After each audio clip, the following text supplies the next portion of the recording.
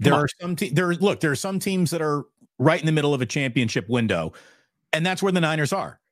You know, the Chiefs, let's be totally honest, the Kansas City Chiefs, they're looking at the end of their championship window. That's what they want. One more right now. They're very desperate for it because it's coming to a close. I don't know if I believe that, actually, but they are paying a ton for their quarterback. Right. Mahomes is how old? 29? He's very young still, yes. Yeah, he might even be younger than that. I would say they've got a 5-year window, depending on how long Reed wants to coach. Reed himself is older. But when you look at the Niners, right, you've got Shanahan young, Lynch young, Purdy's young. He's 28. Yeah. So I would say Mahomes is, and some of these guys played, as Brady did, till 45. I would say Kansas City's got they're going to be one of the Super Bowl contenders every year for the next 5 years. I mean, you would think, but again, contender or straight up like overlord favorite. There's a difference there. Well, that's the beauty of it. I mean, like Seattle won a Super Bowl with Russell, but he was on the rookie deal. The Niners have how many years left of Brock's rookie deal? 2 more? Yep. So their go time right now, I mean, there it is. Right now, the Niners have $25 million that they can spread around their roster and spend it on Chase Young and D linemen and O linemen and receivers. They've got that money to spread around because Brock's making $840,000. So I would say that there's going to be a huge adjustment when suddenly you're paying Brock $25 million.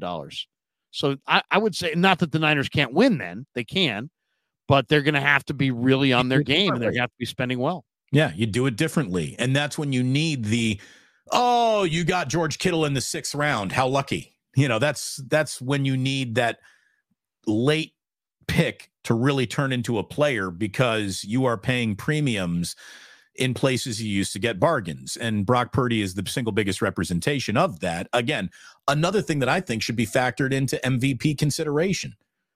I mean, if we're really breaking down what the word value is, I don't think there's a player in sports adding more value to a team than Brock Purdy does at the price point on which he plays for the team.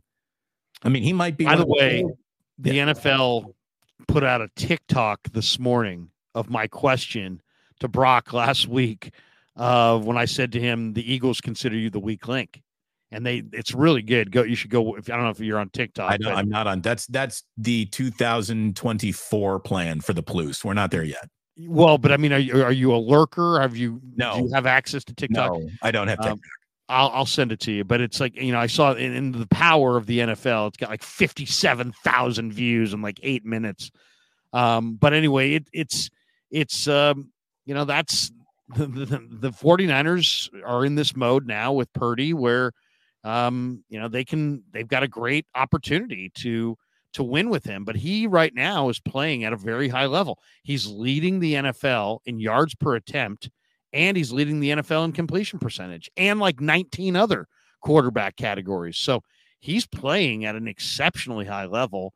And nobody wants to really recognize it. People want to kind of be like, call it a one-off and say that, maybe this is the year the MVP goes to a running back or a defensive player or wide receiver. I've seen people make arguments for Myles Garrett and A.J. Brown, CMC.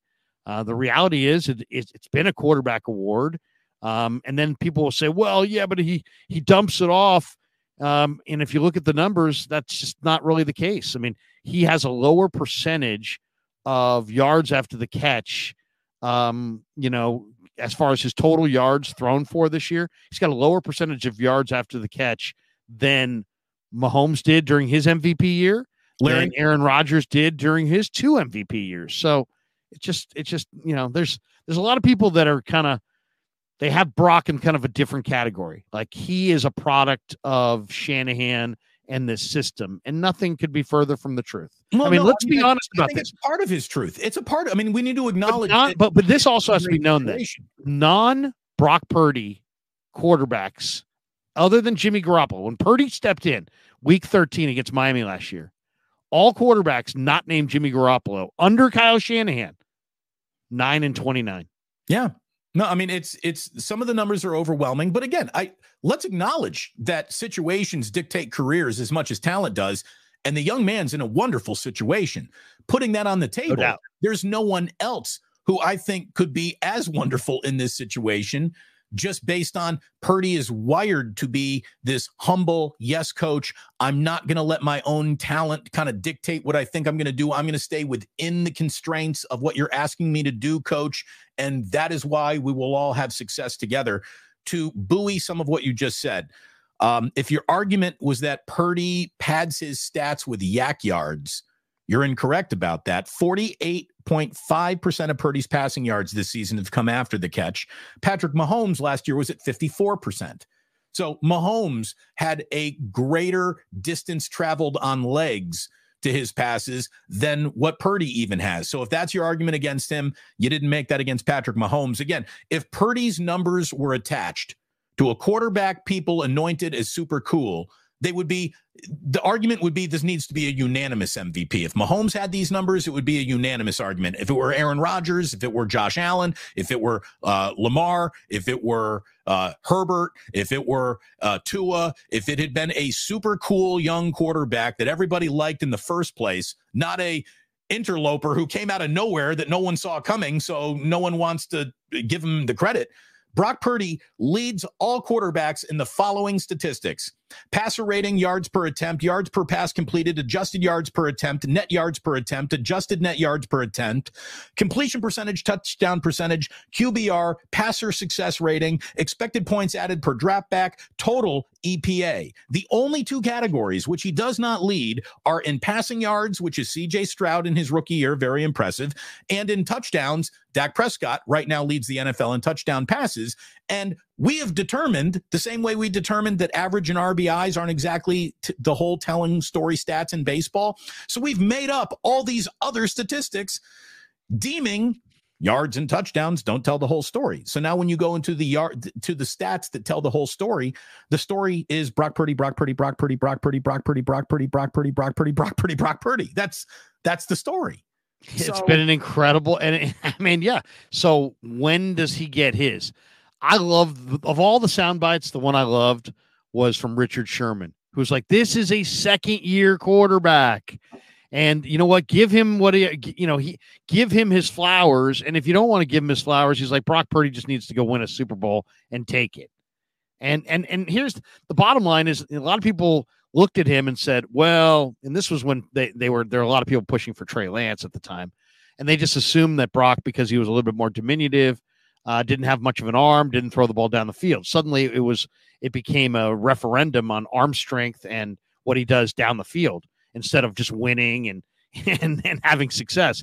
But now here's Purdy in first week in December, leading the NFL in yards per attempt and completion percentage. So the dink and dunk argument is just out the window. And of the 10 quarterbacks who have thrown at least 20 touchdowns, Purdy has the second fewest picks, leads the NFL in passer rating, as you mentioned, and is tied for the most passes of 40-plus yards. He's the betting favorite to win the MVP as of this morning. He's jumped Hurts. He's jumped Prescott. And it's an amazing thing. This truly is almost like a Disney, hard to believe kind of a script. This guy, the guy went from Mr. Irrelevant to this guy can't be the starter to why isn't he in the MVP? Why, conversation. It's the greatest story in the NFL since Kurt Warner, bar none. It's incredible. It's an incredible story. And as far as the yards after the catch, here's the numbers on that. He's not the only quarterback to benefit from yards after the catch. On the season, 48.5% of Purdy's passing yards have happened after the catch. And Mike Sando, who's a good friend, he writes for The Athletic, had it in his article that's right on par with the past 10 MVP quarterbacks. The league average is 47%. And Patrick Mahomes was at 54% last year. Yep. Nobody was saying, hey, Mahomes is a product of, yards after the catch. They're just like, Mahomes is a bad MFer. But Purdy does it, and it's like, oh, yeah, I don't know. I'm not really sure. And then also third down. I mean, what is this? Is it Patrick Mahomes' physical attributes that make everyone ignore the fact that he was in an incredible system? Andy Reid and that two steps ahead of everybody offense that they're running in Kansas City. And name any quarterback in any era. They're all in great systems. I mean, Kurt Warner had had Torrey Holt and Oz Hakeem and Isaac Bruce. I mean, these guys are Hall of Fame type receivers. The only guy who really was like, wow, he made everybody better all the time. Brady. You know, he had a year of Randy Moss, and they set records together. But really, Brady did. He did have Gronk and Edelman, who was a Super Bowl MVP. Yep. And at one point, Randy Moss and Aaron Hernandez. He also made Deion Branch. You know, Deion Branch, I think, had a phenomenal Super Bowl. But I mean, if 30 right now on third down, that's what I mean. Just in this last game against Philly, these are the third downs: 3rd and 3, 3-yard pass to Kittle for a first; 3rd and 1, 13-yard pass to Debo for a first; 3rd and goal from the 2-yard pass to Ayuk for a touchdown; 3rd and 5, 18-yard pass to JJ for a first; 3rd and 3, 33-yard pass to McCaffrey for a first; 3rd and 7, Eagles had just scored; they made it 21-13. 10-yard pass to Ayuk for a first. 3rd and 9, 8-yard pass to Jennings, and then McCaffrey would convert on the 4th and 1 on the next play. And then 3rd and 5, Purdy, 18-yard touchdown pass to Jennings. I mean, the guy had 2 drives where the Niners didn't look good. They went 3 and out or whatever, and then converted 7 of the next 8 third downs. And he did it on the road in the most hostile of territories against the best team in the NFC outside of the Niners. And I mean, if that doesn't make you believe, then you're just never going to believe. And that's fine. But I mean, this guy is really, really special. And his teammates, I mean, I think it's time for us to say it. Brock Purdy's great. Brock Purdy's great. It's not about his Mr. Irrelevant. It's not about anything else. Brock Purdy's great. Well, and he's look the at best Niner quarterback since Steve Young. Look at how good he is this early into his career. That's what makes it totally absurd. That's what suggests that the designation of greatness is an unfounded or misplaced. To be this good, this efficient, this in control, this mistake-free so early in a career. I mean, when you go and start comparing his numbers of this season to other quarterbacks in their seasons of MVP qualifications, they're all into their careers. They've all played several seasons and had become fully grown NFL veterans by the time that they were producing like this. Brock Purdy has taken this league by storm in a manner of which only Patrick Mahomes has. You know, I mean, seriously, when you think about it. Totally. And if you said, you know, it's a young quarterback, what do? Just dial up the blitz. He won't be able to handle it. He won't be able to react to it. All we got to do is we got to speed him up. Right. You can't do that. It doesn't work. Purdy eats blitzes for breakfast. Yeah, seriously. They blitzed him 10 times. He was 10 for 10 for 213 yards and 3 touchdowns and a perfect passer rating of 158.3. So you can't blitz him. So, I mean, how many 23-year-old quarterbacks can you honestly sit there and go, well, we can't blitz him? I mean, if you blitz him, you're giving him defined reads, and he's carving you up like a Halloween pumpkin.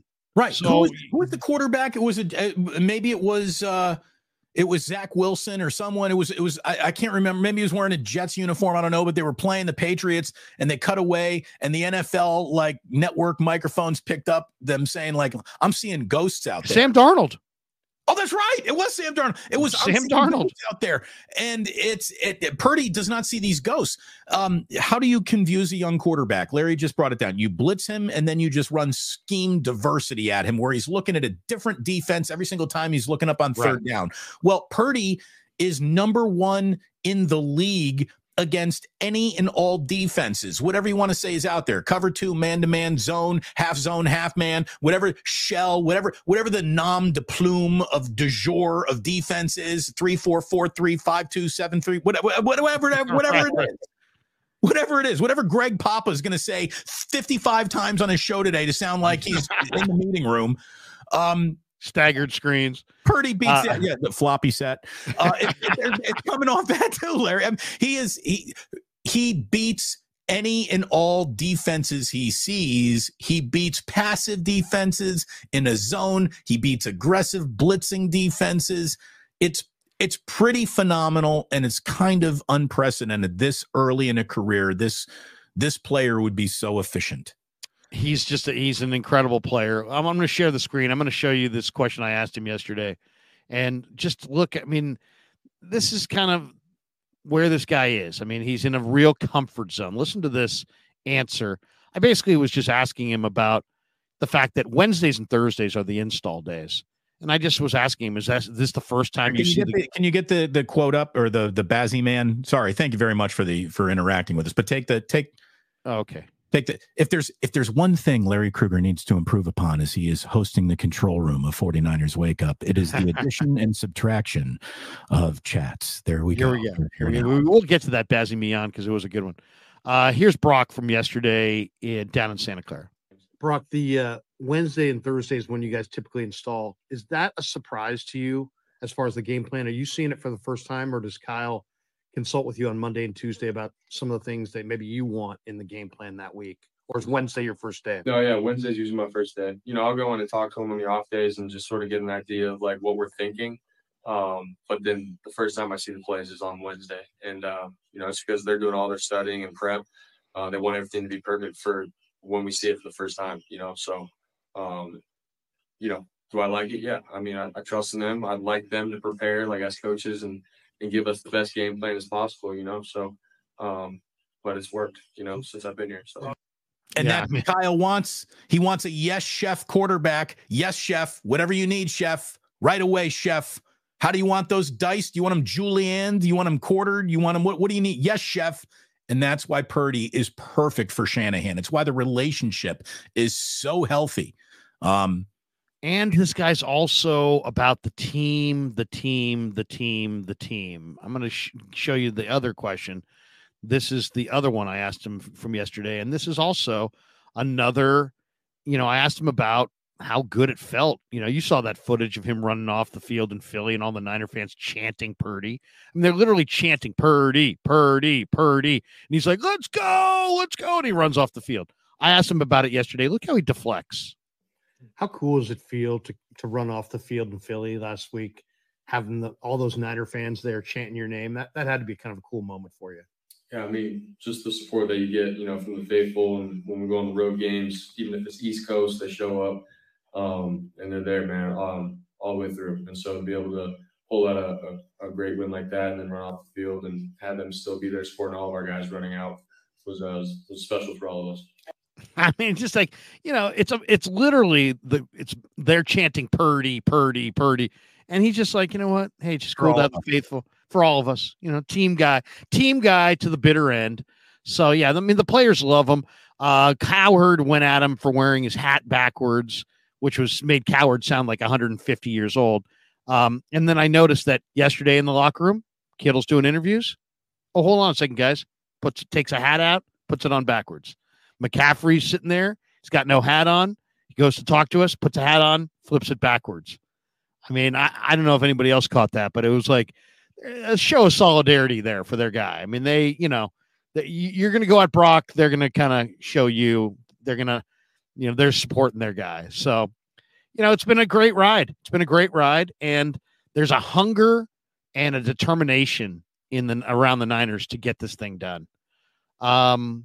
Okay. Look, I want you to, if you can, Larry, go through the supers. Then we'll kind of talk about the NFL this weekend. Then I want a little on the Shohei watch, and we'll talk about our favorite rumors and innuendo in just a second. But let's blow through the supers here, and then we will, of course, wrap up with the Trent Baalke, Ralph Barbieri conversation that everyone is just waiting for. Okay, let's see. Here we go. The Kyle question. Okay, here's another one. Elite Archer. So if Eddie D were still the owner, do you think Kyle would be safe? Guess the gold standard died in San Francisco media also. I don't know what Elite Archer wants to have happen. I mean, seriously, Eddie D was notoriously impatient. The 49ers, I mean, know your Niner history. That's what I would say. Elite Archer, you sound like you're 10. If you know your Niner history, you know that the Niners were a Super Bowl contender from 81 through 99. That's a lot of years. How many do they have? 5. They've got 5. So they won in 81. They didn't win in 82. They lost the NFC Championship game in 83. They won in 84. The 85 Bears won. The 86 Giants won. The 87 Redskins won. By the way, the Niners monster teams. You just rattled off 3 one-and-done Super Bowl teams that were awesome. Monsters. And the Niners were great all of those years and didn't win. And guess what? Walsh did not get fired. All right. Seifert did not get fired. 88, Niners win again under Walsh. 89, Niners win again under Seifert. 90, they're in the NFC Championship game. Roger fumbles. Did they fire Seifert? No. Right. Then you run peak Brett Favre for all those years. Right. 91. I think it was Green Bay won in 91. Did the Niners fire their coach? No. In 92, the Niners were the best team in pro football. Steve Young won the MVP. They hosted the NFC Championship game at Candlestick. Dallas came in and beat them. Did the Niners fire their coach? No. 93, they played in that same game, but this time it was in Dallas. The Niners lost. Did they fire their head coach? No. The Niners won again in 94. They beat the Chargers. That was their last Super Bowl. And then 95. I mean, I think, you're talking about Dallas won again. And the Niners lost, I think, to Green Bay that year. And it's like they didn't just every year. They don't just, Eddie D. I know Eddie D. had high standards. Eddie D. did not fire Seifert and Walsh every time he was disappointed. So I don't know the gold standard that you're talking about. Go look up your Niner history. They were 14-2. They were 13-3. They were 15-1. They lost to Minnesota one year. And Anthony Carter went crazy. That I think was the Redskin year in 87. Niners were 15-1 or 14-2 in 1987. And they lost in the first round to the Minnesota Vikings and Jerry Burns and Tommy Kramer and Anthony Carter. So, I mean, it's just like, you know what? Sometimes you win, sometimes you lose. Here's the thing. The gold standard of good ownership is not overreacting or panicking. Okay. I mean, that's what real ownership and leadership is. There are times when you have to acknowledge, okay, maybe this group collectively has reached its full potential. It's time for a new voice in the room. And that's when you start making decisions, but you can't make that decision just based off the result of one game. I'm going to tell you right now, had Jim Harbaugh won his Super Bowl, I think he's still on a short leash with 49ers ownership just because he was rubbing people the wrong way. I mean, would he have been around longer? Yes, but they were also reaching the end of the Jim Harbaugh era, I think, no matter what. No matter what. The players were getting tired of Harbaugh. Yeah. And by the way, that happened at Stanford. They were having the most amount of success Stanford football had in decades under Jim Harbaugh, and everybody associated in that athletic department couldn't fucking stand him. Andrew Luck, chief among them. I mean, the guys that may win the national championship this year, and Michigan probably leaves at the end of the year. Well, so, I mean, he's just a prickly, difficult guy. He's a great football coach. They're working on like an $11 million a year contract for him, which is that's a monster number. Yeah. So we'll see whatever happens. We'll see. There. But I mean, it seems like there's an awful lot of NFL teams that feel like Harbaugh is going to be out there. I've heard him tied to the Bears. I've heard him tied to Dallas, the Raiders, the Colts. There's a lot of people are going to be coming knocking at his door.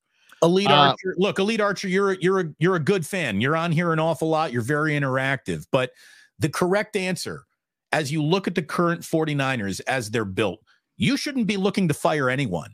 Like, forget about like knowing your history. Are you paying attention right now? Like right fucking now to the season that you're in? Are you looking at this season and evaluating it as if it doesn't end the way I want it to, someone has to get fired? This is spectacular football being played over the stretch of 3 or 4 years by this franchise. The only thing that they haven't done was bring home a Lombardi trophy. They've literally done everything else. So and once again, I mean, it takes no skill. I myself with a sledgehammer can destroy your kitchen. I can't give you a new kitchen. I can't make new cabinets. I can't put in new grout. I can't put in new flooring, new lighting, new fixtures. I can't do any of it. But if you give me a sledgehammer, I can go into your kitchen and I can destroy it. That should be the name of a show you do, Larry. It's the I Can Destroy Your Kitchen by Larry Krueger. I can destroy your kitchen, but I cannot build it up. So anybody can take a sledgehammer like you just did there, Elite Archer, and say, Kyle, gone. Who's better? That's the tricky part. Right. Who are you going to get? I'd like everybody who suggests that Kyle should be out needs to come forward with the next guy. Who's the hire? Yeah. So you're getting rid of Kyle. Okay. I'm not going to sit there. He's not my dad. You know, it's not like I'm, defending him to the death. So we're not blood related. Okay. You're going to get rid of Kyle. Okay. And who's coming in? I've heard people say in the last 5 years, Ken Dorsey. Ken Dorsey, really? Ken Dorsey just got fired in Buffalo.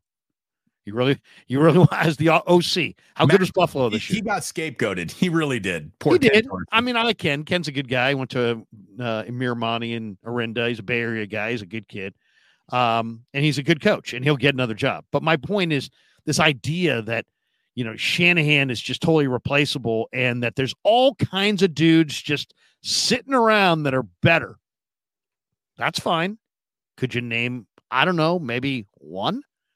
Give me one name. If you're going to fire that guy, I need to know one name that you're at least considering replacing him with. Right. If your answer is Andy Reid, I'd say, well, you just traded away like 20 years of age. So that's the wrong deal to make. That's right. Let's get rid of Kerr and go hire Popovich. Right. Right. It's like, what? Come on. I mean, anybody can destroy the kitchen. Hardly anybody can build it up. Anybody can say fire Kyle's ass. Nobody can sit there and say this guy would be better. And here's why. A, B, C, D, E, F. Tell me who's better. I'm not saying he's the greatest coach of all time. I don't believe that. But I don't think that he needs to be held to a standard of Super Bowl or he's fired, because I really believe that there'd be 10 coaches fired with the idea that maybe we can attract Kyle Shanahan. And I would say huge package. And I'll just say this too. And this is something that fans just, I don't know if they do or don't understand it, but they forget about it. Like, you think you want to win a Super Bowl? Imagine being Kyle Shanahan. With aged like 15 years in the last 5. With your father, his shadow lording over you. Like, he's a made man the day he wins. Yep. Right. No doubt. And the pressure is real. He wants it so bad. This is his chosen life vocation. It's the Holy Grail. It is. And only 18 living human beings have ever even touched that Holy Grail as a head coach. Right. It's hard to do. Every element of this is hard to do. Like, I read something that almost pissed me off. I did a show about it, Larry. Pro Football Talk came out with its power rankings in the NFL after the 49er game and beat the Eagles. And they're like, if the 49ers stay healthy, they're going to win the Super Bowl easily. No, they're not. No, they're not. There's no such thing as that was an easy Super Bowl win, except for maybe 55-10 Niners over Broncos. Like, that was an easy game, but it wasn't an easy road. Right. It doesn't get easy. There are no easy Super Bowls. No. It doesn't. Now, if they stay healthy, here's the thing. I agree with the first half of that. They should win the Super Bowl. If they stay healthy, they have as good of a chance to win a Super Bowl as anybody. And maybe if we're using, statistics to make arguments, they might have a better chance than anybody to win a Super Bowl, but it doesn't mean it's going to happen. Hell no. I mean, and look at these teams that are going to be standing there in the winner's circle. If they can get through the gauntlet of the NFC playoffs, get by Philly, get by Dallas, get by Detroit, whatever teams, other team you want to throw in there, they're going to be on Super Bowl Sunday in Vegas. Kansas City, Baltimore, or Miami is probably going to be sitting there. And those are all going to be head knocker games, right? I don't know if you've caught Miami in the last month. Miami's defense is starting to really play well, and their offense is explosive as hell. Baltimore's got Lamar on offense, a killer running game, and better weapons than they've had in years, and the number one defense. And Kansas City's got Mahomes and Reed, and we all know how difficult Mahomes and Reed have been. Right. When the Niners are, by the way, carrying their team right now. And another great defense with tons of speed, and Chris Jones, who wrecks shop. So yeah, I mean, none of this is going to be easy, and that's why they have the parades. That's why they make such a big deal of it. Gio Kane, why Patrick Mahomes isn't leading in all these areas, since he don't need great players around him. He's the god of quarterbacks. He should be leading. because you need these things called receivers. And you saw that bomb up top to Marquez Valdez-Scantling that he dropped. Right. You see Sky Moore. And, you know, I mean, that's why I want to see the Niners grab Ertz. To me, Ertz would be a huge get for the Niners. Why? One, because Dwelly is probably going on the IR. He's definitely going to be out a while. He's got a high ankle sprain. And you prevent him going from a team that could hurt you. And he's exactly. It's the block. I don't want to see Ertz in anywhere. I don't want to see him in Kansas City. Right. By the way, imagine that for a 2 tight end set. Zach Ertz and Travis Kelce out on patterns. Come on. I mean, you know, that would be incredible. What about Philly? I mean, Dallas Goedert broke his forearm. You don't think Philly could use him? They could. Buffalo could use him. You know, do you realize how just different of a 49ers offense Kyle Shanahan could invent on the fly at the end of the year here? Like, he could go straight up New England, Gronk, Aaron Gronkowski, double tight end threat of death coming at you up and down a football field, plus install, you know, a wall for Christian McCaffrey to be running behind. It'd be great. The Niners had a 2 receiver tight end combo briefly in the 2020 season. Remember when they had Jordan Reed and he was healthy and they had Kittle and it looked amazing. It looked absolutely amazing. And they're trying to recreate that. That's why they drafted Latou and Braden Willis. But Latou's on the IR. Willis hasn't broken through. Warner's more of a blocker. I mean, I want Ertz just because of a security deal in case you get a dinged up Kittle in the playoffs. Kittle loves to run through people and over people, and that leads to injuries. If Kittle goes down and you get to Super Bowl Sunday and you've got Charlie Warner. Now, I like Charlie Warner. I just talked to him 2 days ago, but he's a blocker and he's got 1 catch all year, I think. And Ross Dwelly is not, he's a special teamer. So if you have Ertz sitting there, you've still got a receiving tight end who's a force. If you have insurance policy. Yeah. I mean, the Niners could use that. And the 2 tight end set could be lethal. Absolutely lethal. Elite Archer comes back. I'm very well aware of my history. Eddie has held his players and coaches accountable. He threw shit around the locker room.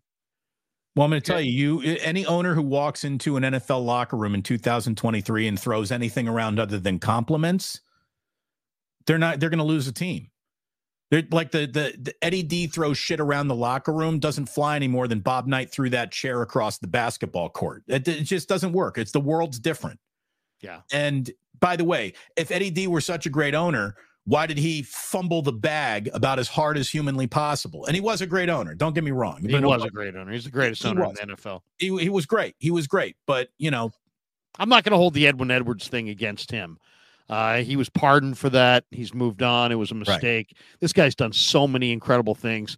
Jeff Fuller got partially paralyzed. He paid his bills for like the rest of his life. Eddie D literally has walked the walk. And as far as I'm concerned, but he also lived in a world where you could spend a level of money. Like the rules were different. The world was different. The whole NFL was different. Right. Back then. Totally. You could take the entire organization, wives and girlfriends included, and say, hey, we're going to go to Colorado Springs and stay in a resort and it's all going to be free and it's all on me. You know what I mean? Now you're breaking like 19 rules of the cap if you even try to do anything like that. If you probably bought every person in the organization's wife flowers, you'd probably draw some kind of salary cap penalty these days. Mike Baker says, longtime 49er fans know being in the mix is better than not. Yeah, I mean, that's how you do it. I mean, that's how you win lots of rings. You got to be in the mix. And the Niners are, the great part about where they're at right now is Kyle's relatively young. Lynch is relatively young. Yeah. Purdy's 23. The Niners have a real bright future. They're doing really well from the standpoint of they find guys on day two and day 3 of the draft and after the draft that can help them, and they compete for the top players in free agency. So they've got a roster that's star-studded and deep. Right, and got Joan in payroll. They got Joan in payroll, making sure that no one's embezzling $22 million over the course of several years. So they're on that front too. Yeah. You see that story in Jacksonville, by the way? Yeah, about the guy who just was using some private accounts and had bought all kinds of property with Jaguar funds. Reminds me of Office Space. Totally. We got Imagine Which is the if greatest a movie of fraction all a time, penny. by the way. A fraction of a penny is all it is. And they're just, they're little pennies. And that sounds like stealing. You sound like you're stealing. Maybe the best movie of all time. The All right. Godfather, Goodfellas, Office Space. That's the Office list. Space. Office Space. Is that my red stapler? I Swing- don't want to swing line- move. to swing line Yeah, stapler. we're gonna need you to come in on Saturday. Yeah, Yeah. Lumberg, Blupter, Lumberg. I mean, just yeah, we're gonna need you to come in on Saturday. Yeah, He got M. Patel, 2 chicks at the same time. yeah. If you had $1 million, what would you want? 2 chicks at the same time. All right, that was just one of the classic. You don't have enough flair. Jennifer Aniston didn't have enough flair. But I think the most underrated scene in that movie is when they're coming down from their "we just got away with stealing from the company" party, and they're all having their little drink fest. And the guy who is not going to be working here anymore, that guy, and he comes out and he goes, "Back up in the ass with the resurrection." How about what was this? What was the was it a Coolio song when they were destroying the printer in the field? Yeah. Just awesome. Yeah, it was just awesome. The soundtrack in that movie's hysterical. It's fantastic. Every bit of it works. It really does. What else have we got here from a chat standpoint? Well, we're coming down to the end of it. We've got Brandon Green who says, "Krug, can we get a Trent Baalke imitation?" Hey, wait a minute. That's my job, and Larry does the Ralph, and I do the Trent. Come on. Really, Larry. I always felt like Damon was a little bit unfair. I always felt like Lowry was a little fair. He asked some stupid questions in elevators, but I always felt he was fair. He was fair. More, Damon would go at me kind of hard on the radio, and I didn't necessarily appreciate it. Ask those tough questions about Thanksgiving side dishes, which just left him perplexed. Again, my favorite Trent Baalke story is I asked him what color shirt he was wearing. And then at the end of the interview, Bob Sargent texts me and says he's actually wearing a different color shirt than he admitted. He couldn't be straight. He couldn't be a straight shooter about the shirt. Oh, my God. My favorite, though, was when we're sitting there with Harbaugh and Baalke, me and you, and that was it. And we're doing the post-draft breakdown of why did you like AJ Jenkins? And Harbaugh clearly had never seen him play, had nothing to say at all. And then Trent bust out this long self-serving tale about I wrote AJ Jenkins' name in an envelope and I put it in my top drawer. And I looked at my top drawer today, and it's like all this crap about some horrendous wide receiver that they overdrafted by 19 rounds. And he had this, and it was like he was stealing directly from the movie Draft Day too. He's like, the old Avante Mac, no matter what, from Kevin Costner, who played Sonny Weaver, the GM of the Browns. He was pulling his Sonny Weaver. I wrote AJ Jenkins' name down and I put it in an envelope, and I just wanted to make sure that I opened it up and I looked at it and I said, "That's our guy, Lowry." And the behind the scenes, the behind the scenes that we learned after the fact is the player that Harbaugh wanted was Colin Kaepernick. And that's when, and I believe the next draft pick was Colin Kaepernick in the second round. And Jim Harbaugh basically the very next day said, "Yeah, I wrote down a name in an envelope and it was Colin Kaepernick." Like, Harbaugh was furious that Baalke went out on his own and did AJ Jenkins. And if we were really looking for where did the fissure between Harbaugh and Baalke really start? It might have been that show with us, Larry. Well, actually, you know what? My intel tells me, and I've got good intel on this one, that really what happened here was that Harbaugh, and this is honest truth, and I've got good sources on this, that Harbaugh wanted to squeeze the Niners for more money.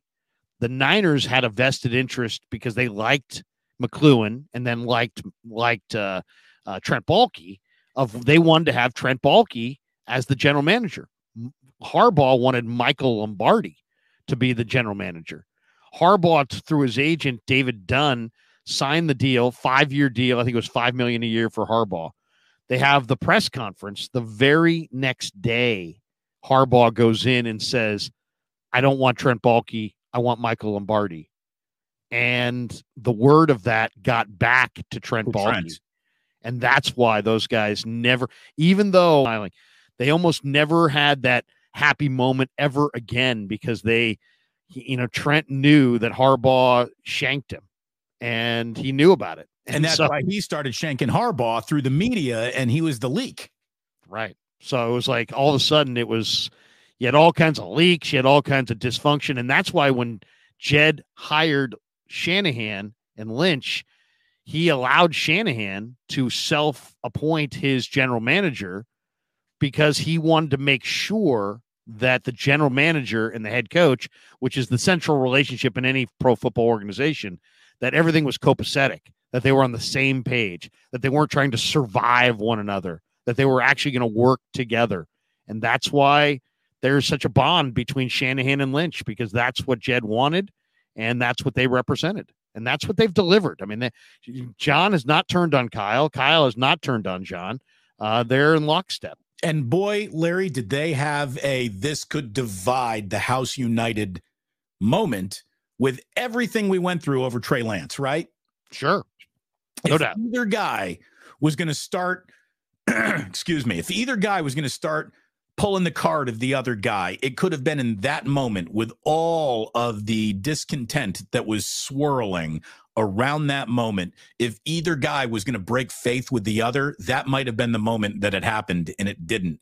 And that's about as big of a pressure-filled public drafting blunder as any NFL team will ever have. Truthfully, it really was. And the fact that the Niners then come on back and get Brock Purdy and are able to just sail through what would have been a catastrophic situation for just about any other team, GM coach relationship. It's the ultimate question too. It is the ultimate question. If Brock Purdy had not come about, what would the standing be of the regime? You know what I'm saying? If you invested that much in Trey Lance, yeah, and it didn't work out, and you didn't have Brock Purdy to fall back on, and you're literally starting anew sans 3 draft choices or 4 draft choices. Oh, everything would be different. Everything would be different. Everything would be different. The good feeling, the contract extensions they just got different. It would all be different. Yeah, no doubt. Bobo says, will the Levi's renovation make it better? No, they're only going to, it's going to make luxury boxes for rich people better. As a fan sitting in the 400 level hear about this. Oh yeah, they're putting it before the next Super Bowl comes around. They're doing a whole bunch of renovations, new scoreboard, all that sort of stuff before they host the Super Bowl. What is your number? I mean, I don't even know if I want to go down this road, but I've got to ask, because I remember me and Tanika Smothers, the great Tanika Smothers, who was now works for the Athletic, but worked for KMBR at the time.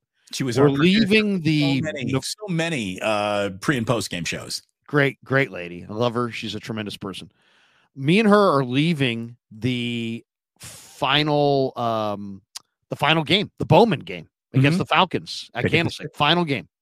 And we've done the post game. We're going down that remember that 2-story escalator that went out to parking lot and gate E? Remember how that thing was monster? So we're going down the escalator and I hear her scream, this high-pitched scream. Ah! I'm like, what? We look down the escalator. There's 2 raccoons running up the escalator. So, I mean, Candlestick was literally, I look at that. I think of that moment when I think of they needed a new house. And I know the new house didn't have a lot of warmth or memories or feeling or whatever, but it's a bowl. It's a football bowl. I don't expect it to be like an intimate baseball stadium where it's got new, all kinds of neat little things. I didn't expect a lot. I like Levi's. I don't love their how to get in and how to get out as far as the media. It's goofball. I mean, it's totally doesn't work. They need a new traffic pattern. Outside of that, I like it. I like the stadium. I think it's clean. I like the press box. I think it's huge. It's All new. Hold on. All It's new. fine. Stadiums, I all like new the stadium. stadiums are clean. All new press boxes are huge. So like you don't even get credit for either. But I mean, I like the Canby Art studio in there was a nice little studio. The TV studio downstairs is nice. The media room that they have is fine. The court, I'm there Wednesdays and Thursdays. They got that club level that I'll do videos at, kind of recapping practice. It's lush. It's nice. It's I like Levi's. I really don't have a lot of complaints. It's not. I don't know. I don't know what you're looking for. What is your number one complaint with Levi's? Because to me, if your number one complaint is, man, it sure is hot in the sun. Well, come on. We're talking about Santa Clara in the fall. Right, but it's devoid of architectural interest. It is the least creative. It looks nothing like the stadiums that have come after it. I mean, look at SoFi. Look at what they did in Atlanta. SoFi is spectacular. Minnesota. Look at what they did in Seattle. Seattle still got a better stadium, and that thing opened years ago. Like there's nothing about what makes it better? Stadium. Well, what makes it better? Just the look, you're saying? The look, the way it captures, you see that football level stadium, the stands in the end zone there, and you know exactly where you are. It speaks of the city. To me, Levi Stadium feels like Facebook went out and built a stadium. From the outside, it looks like it's still being built. I mean, I always got the feeling that your number one complaint is that it wasn't in San Francisco. Well, I don't like that either. But that's also a reality that, you got to give up. To me, the point is, if you're going to build something outside of San Francisco, it should have been such a remarkable, truly remarkable destination that you can't help but say, well, you got to just keep on going back. Like, it sucks that they built it so far away from San Francisco, but this place is incredible. That is not the review you get from anybody. I don't know. I've never understood the discontent for the stadium. It's clean. It's nice. They had Candlestick. I like the weather in Santa Clara better. Now, I'm not sitting in the sun. Right. You're not getting cooked. I'm not getting cooked. How did the sun sneak up on them when they've been practicing down there for the better part of 25 years? Like, but how do you avoid sun? They didn't. Well, you with shade, with some sort of, look at what. I'll tell you how you avoid the sun. Look at what they've done in Las Vegas. That stadium, when you walk in it, you feel like you're outside. Inside of that dome, you feel like you're still outside. It's the most naturally lit dome you're ever going to walk into. It's like you're outside still. And I don't know. Oh yeah. Oh, you got SoFi, I think, is legitimately badass. I mean, SoFi looks incredible. I have not even been to. I haven't been there either, but I just based on what I've seen of it, it looks incredible. I would say SoFi looks incredible. Minnesota Stadium isn't dome stadium, but you feel like you're outdoors when you're in it. There's so much natural light. Would you want a dome? I don't want a dome. I would not be happy. I like open air. I don't want a dome for my stadium. I wouldn't want it Northern California. I wouldn't want it either, but you still can provide shade like they did in Seattle. Like there's coverage over there. And if you're saying, well, you couldn't build it because of the airport, well, then you built it in the wrong place again. And I get that, and the whole thing was it's supposed to be easier to get in and out of. It's not. It might even be harder than Candlestick to get in and out of. So they didn't. No, it's not harder. Candlestick had water on three sides and one route out to 101. This has multiple freeways rolling by. You got the 880, you got the 237, you got. It's still a pain in the ass, and the actual parking lot sucks. And it doesn't matter. The football team, when the football team is good, the stadium matters less. When the football team's bad, no one wants to go to that stadium. There was a decade, Larry, where it was the only bit of Bay Area real estate that was losing value. Had you bought an original PSL in there over the first several seasons, you couldn't sell your ticket on the open market. You couldn't give it away. So I don't know. I personally, I mean, different opinions. I like it. I like the stadium. I think it's really nice. I look forward to going there. If you had to sit anywhere other than the press box, I don't think you'd feel that way. Yeah, no, I hear you. Especially in the sun in the late summer. And I look at it sometimes and I'm like, wow, the sun is setting in these people's eyes. Yeah. What are they seeing on the upper deck opposite from the? A lot of blur. A lot of I mean, I just can't imagine. That would seem like a major headache. All right, this is the super of supers. I'm old Greg. He says, guys, I got so drunk last night, broke up with my girlfriend, got in a fist fight with my best friend, and I pooped my pants. I'm not sure what to deal with first. Was that wait, That was all of Philly Monday morning. LOL. That is awesome. Nice. That is awesome. Very nice, Greg. Very nice. The imagery, very strong. Mike Baker was the story about Harbaugh. I love how Eagles fans were like, "Oh, congratulations! You won one game. It's your Super Bowl." Literally, I just watched you guys go dancing off the field at Arrowhead. Wasn't that just one game? Was that your Super Bowl? Come on. Last I checked, every game would be one game.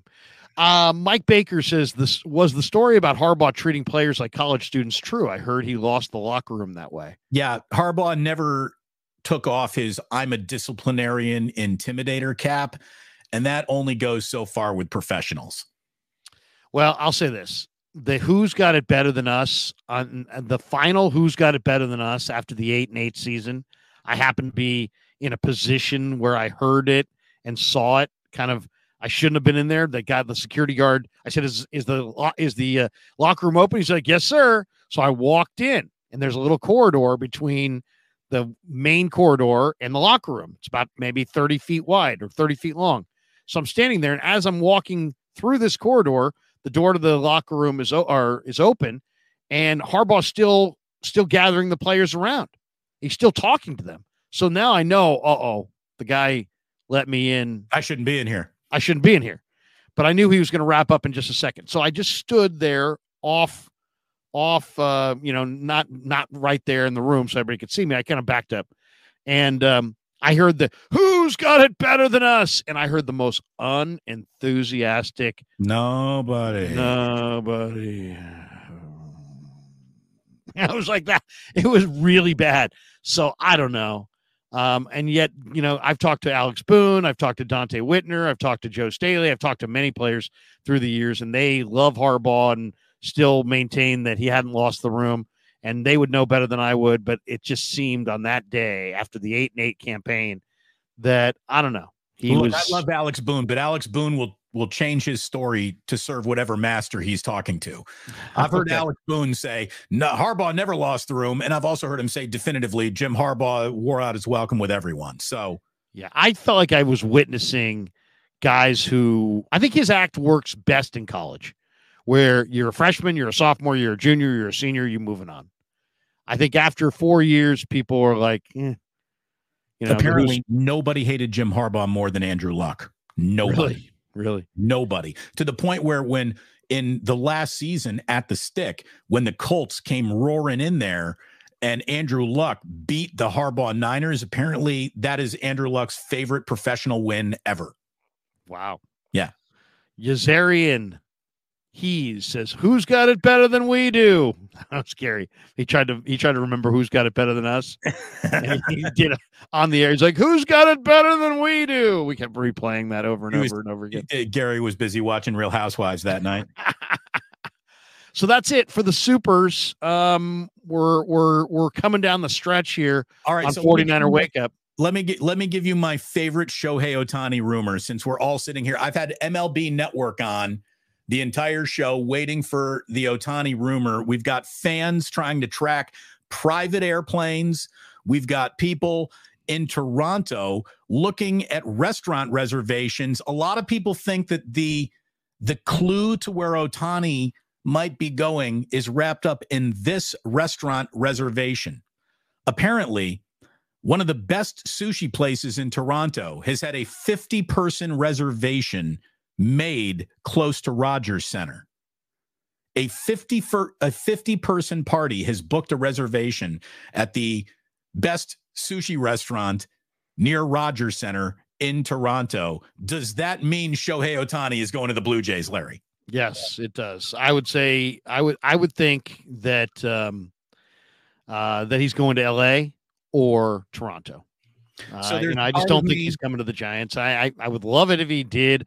I don't think he's going to. And there was a lot of talk. I mean, here's the one that clinched it for me, Damon, is that I read a story this week that Shohei made a trip to Dunedin, Florida. Yeah. To go look at the Toronto Blue Jays brand new training facility. And if you know anything about Shohei, supposedly he is just he's really into, what you would think, right? Playing baseball and training to play baseball. They've got a world-class, brand new facility there in Dunedin. I'm sure they've been bragging about it. They flew him out and he checked it out. I mean, you're not flying to Dunedin, Florida, and visiting Dunedin, Florida, unless you're really, really serious. The Jays have an international fan base. It's an international market.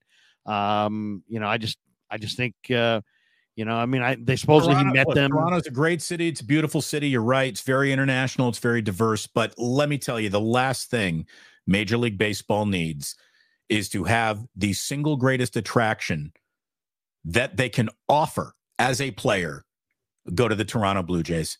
You might as well have stayed in Anaheim. You're just as irrelevant. And look, the Toronto Blue Jays are a better franchise. They're well run. They're very competitive. They're a good outfit. But the only time they appear on television with any interest is if they're playing the Yankees or the Red Sox. That's it.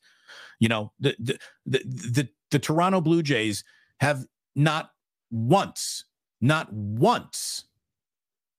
captured the imagination of the continental United States. And to have him go up there would be just a shame. It would really, really be a shame. I'm glad. I'm secretly glad because it'd be better than the Dodgers, because if this guy is cranking home runs into McCovey Cove for the Dodgers for the next 12 years, that would be a skin yourself alive and throw yourself off the top of the Golden Gate Bridge level scenario for Giants fans. Yeah, no, it'd be bad. It'd be really bad. But I don't love this move for the Giants. One, you don't know if this guy's ever going to pitch again. You're going to pay him as a two-way player. He may not be a two-way player.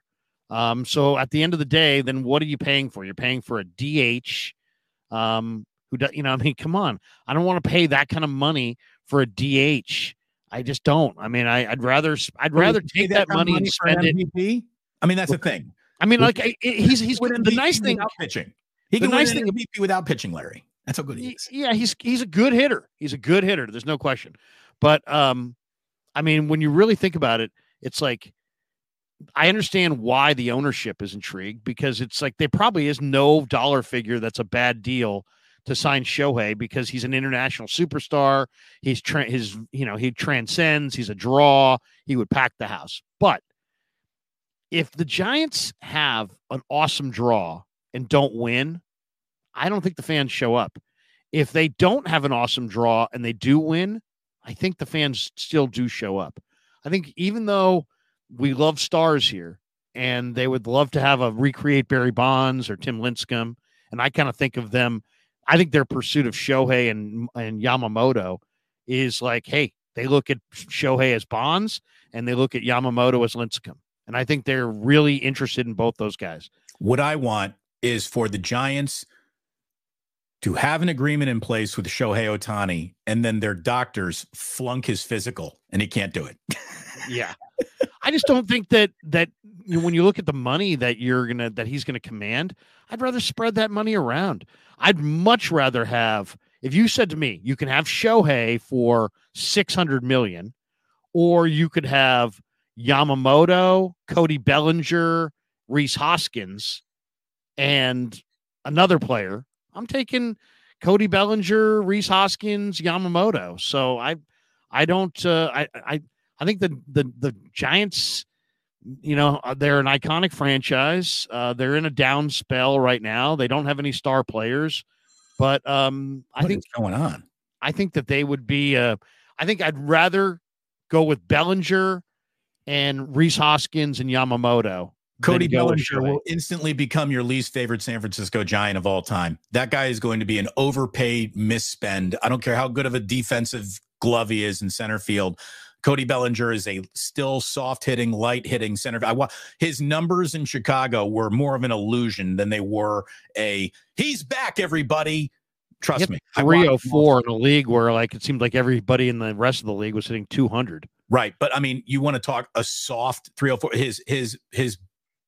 His average ball off the bat speed was not indicative of that batting average that he put up. He got a lot. But it's not just the batting average. I mean, the guy also had good numbers. If you look at his stats, good numbers: 26 home runs, 97 RBIs, 20 steals.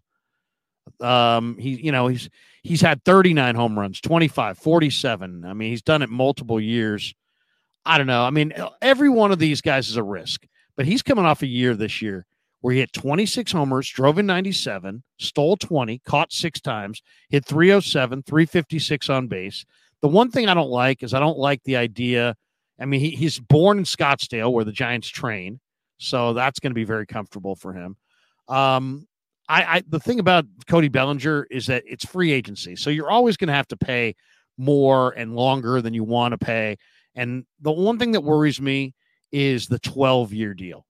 I don't like the idea of signing him for 12 years. Yeah. I'd rather pay him, instead of 12 years at 25, how about 28 for 6 years? Right. No, 7 years. it's way too long to commit I'm not committing to a guy who's had in the last 3 years 2 bad years and 1 good year for the next 12 years.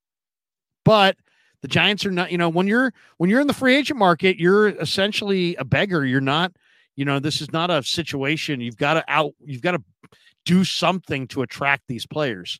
But I would say, to me, what's really exciting is Yamamoto reminds me a lot of Lincecum.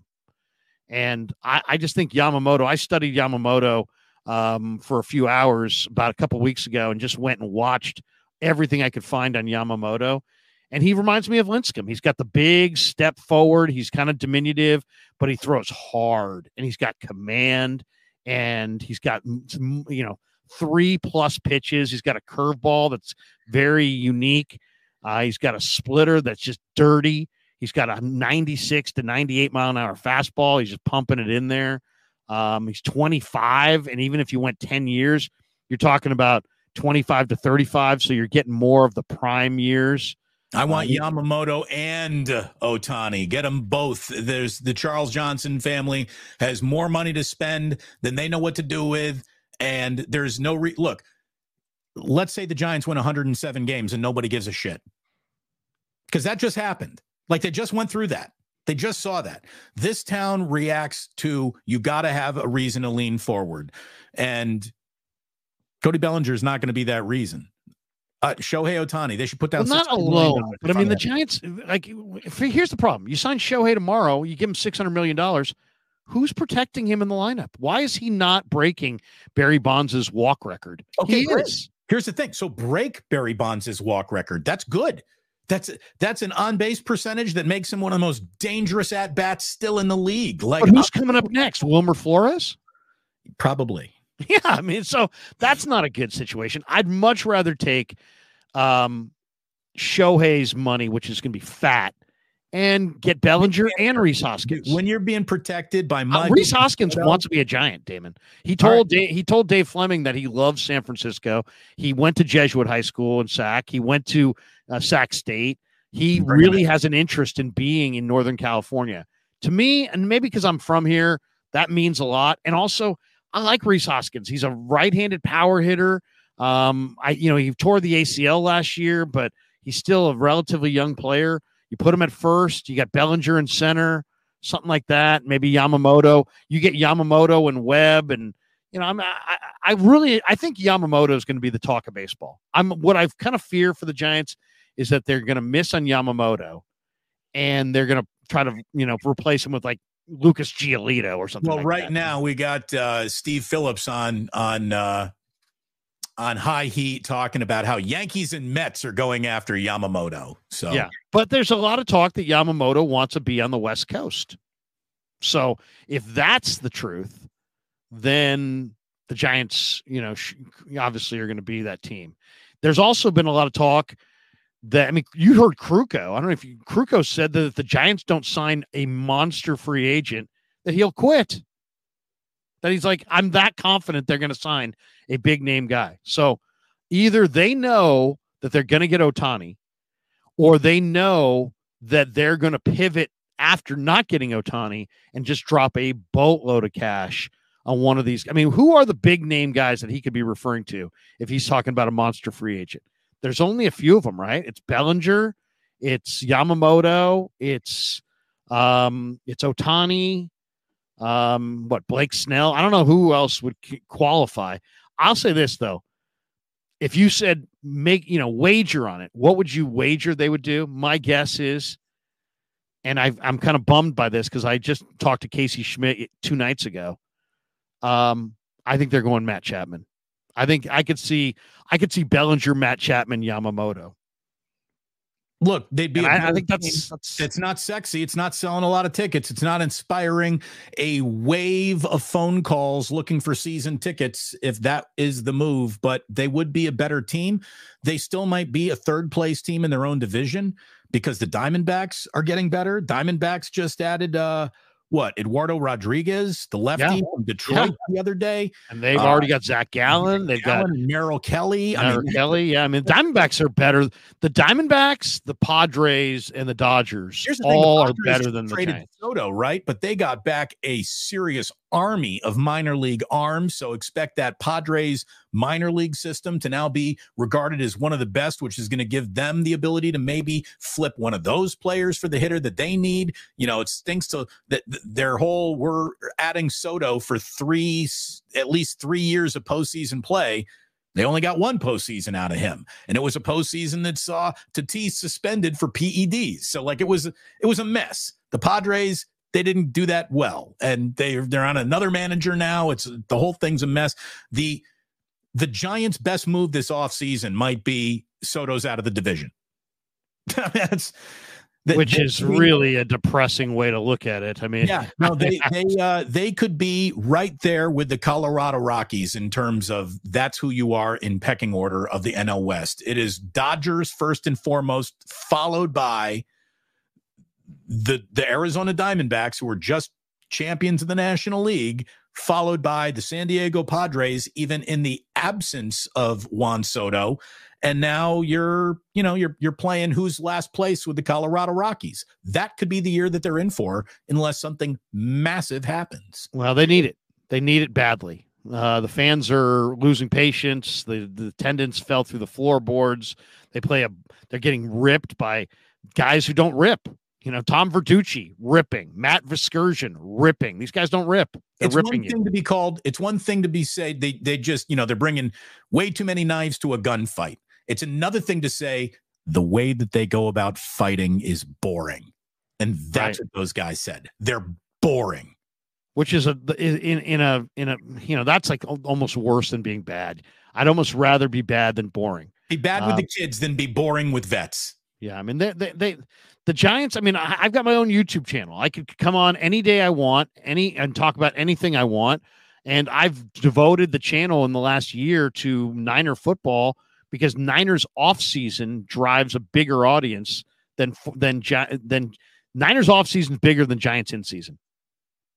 Think about that. Look, Niners offseason might be bigger than Giants postseason, Larry, if we're being completely honest about it. Yeah. So I would love to see the Giants get exciting. You and I will recreate Sports Phone 680 at 6:00 every night. And take calls all day and all night if the Giants have it. Larry, I'm recreating Sports Phone in a half an hour on the Plus, where it's a Sports Phone Friday, and we're going to be taking video calls. Oh, video calls, good. Video calls. You and Kevin have shown me how to do it. And it's fun, and that's what we're going to be doing on Fridays. It's Sports Phone Fridays now on the Damon Bruce Plus. Please like and subscribe. Please do. 408 Killa Shark 1 says, I would rather stay at Levi Stadium than FedEx Field, LOL. Well, again, so you just compared Levi Stadium to, without a doubt, the worst stadium in football. So, yes. Really? I've never been to FedEx. James Foster says Bellinger was immediately one of the worst hitters for a 2-year stretch in LA. I'm disgusted with all the Dodgers players Farhan brings in. Again, Bellinger had a little bit of an illusion. What other Dodger players has he brought in? Am I missing something here? Who are the Dodger players that the Giants have? Yeah, I'm not sure. Maybe I'm missing that. I can't really picture. I can't think of any. Can anybody got a Dodger player? Let me see. Is there a Dodger player that the Giants have? I can't think of who it is off the top of my head. Who's the offending Dodger? Let's see. I'm looking at their roster. I don't see any Dodger player. Anybody? No, Yeah. no. I would say no.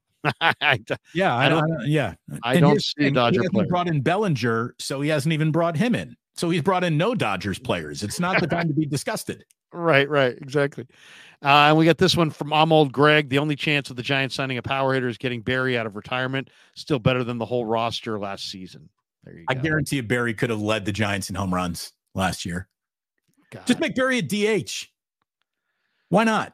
Why not? Why not? What's he Seriously, doing? at this point, Seriously, you know, he'd be more fun than watching some of the guys they put out there. look at it this way. There'd be a lot more dignity for Barry Bonds having a bad year at DH than being in commercial breaks selling Diablo grills.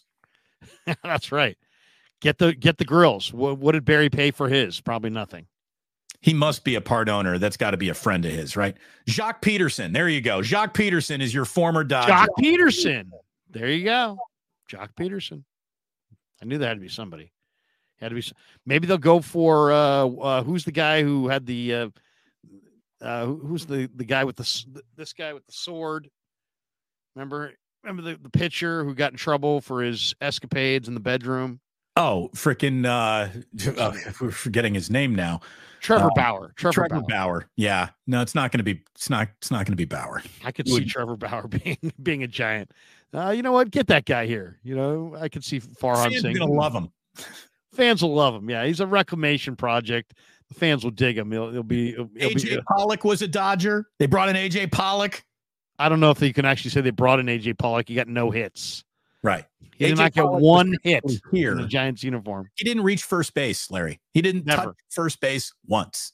And this was coming from during a cycle where Farhan's like, "Hey, we're going to be very active. We're going to turn. No stone's going to go unturned. We are going to be absolutely in the mix for every major guy there is." AJ Pollock, thanks for coming. Okay, we got this one. Oh, Stripling there. There you go. Oh, and Alex Wood. James Foster, Jock, Stripling, Alex Wood, and Pollock. I mean, so maybe more than we thought, but so there you go. I stand corrected. I can't stand Jock Peterson. He's like my least favorite Giant. Like this doughy, pudgy, not even interested in hitting home runs over a couple months when they need him to the most. And then, super cocky for no reason. End of the year, he hits all these total garbage time home runs when you're totally out of it. It's just, ugh. Yeah. I saw him up close. I saw his act up close in spring training when I was down there in the clubhouse. And it's just like, he thinks he's really cool. Any man who gets slapped over a fantasy football situation in Cincinnati and doesn't go DEFCON again. Seriously, throw a couple blows, bud. It's why to this day I still, have a problem with Chris Rock. You cannot let a man slap you like that and not go full DEFCON 1. You can't. You can't. It doesn't even matter if you lose. Just start throwing hands. Look, that was weak. There's not a lot of other men that I can say I love. Larry Krueger, I kind of love you. You've been an awful big part of my career. You've been a huge part of my pivot. You've helped me so much coming to YouTube. If you slapped me, I would come through this TV screen and wouldn't stop till I had gone through your family. I mean, you cannot get slapped by another man and just be like, all right. You just can't. You can't. No. I mean, it's not about win or lose at that point. It's just about, come on. You just gotta. There are certain things we cannot tolerate, and me being slapped by another man is right at the top of that list. Well, I mean, if a true bad A, went at you and all of his boys were there, and it was like if you fought back, you were just going to get pummeled. That's one situation. But if somebody actually comes and slaps you or whatever, I mean, just fight back. You have to. Again, I tell my kids, walk away, don't get involved, don't start fights, this and that, but defend yourself. You absolutely defend yourself at all times, without a doubt. Yeah. No doubt. Anyway, I think we've officially reached the end of the show here, Larry. It is great that we're doing 49ers Wake Up now twice a week. It's the show that this city deserves. It's the show that the city never got. And now we bring it to them. It's the gift that we give. Ralph, what do you think? Well, you're I was telling Tom, and I told Tate. I even told Krug. He's cute. He always gets so angry about the Giants. But I said to him, Trent's real. Trent's a real guy. He's real. He comes on with me. Sometimes I told Trent, let's go to Amici's. Let's go to Amici's, and we'll get the crust. I like it a little bit more burnt. I told Trent, if we're gonna share a pie at Amici, we gotta go to Amici's, and we gotta get a little burnt. And I love the lemon pepper wings. You gotta get the lemon pepper wings, Trent. I get them atomic. Tommy likes them mild. Sometimes people get them a little hotter than they should. I always go atomic because atomic leaves a little spice. I like a little spice. I always told that to Tate. I can't believe that you ordered the wings. I thought you were a vegetarian. By the way, I like a well-done pie myself. Well, that's funny. I am a vegetarian. I'm a vegetarian. I was the salutarian of my high school class, but I am a vegetarian. and all the tarians that there are, I've always been them. And I look at you as a meat eater. Is that true? Are you really a meat eater? Good night, Irene. Peace. Everybody have a great Friday. Check Damon out on the call-in show. I will be joined in 10 minutes on the Krug show by Chase Sr. We'll talk more about the Niners and the Hawks. Have a great Friday, everybody. Enjoy your weekend. For Damon, I'm Larry. Goodbye. Yeah. Wait a second. What happened? Out. Ralph, take two. Goodbye. Bye.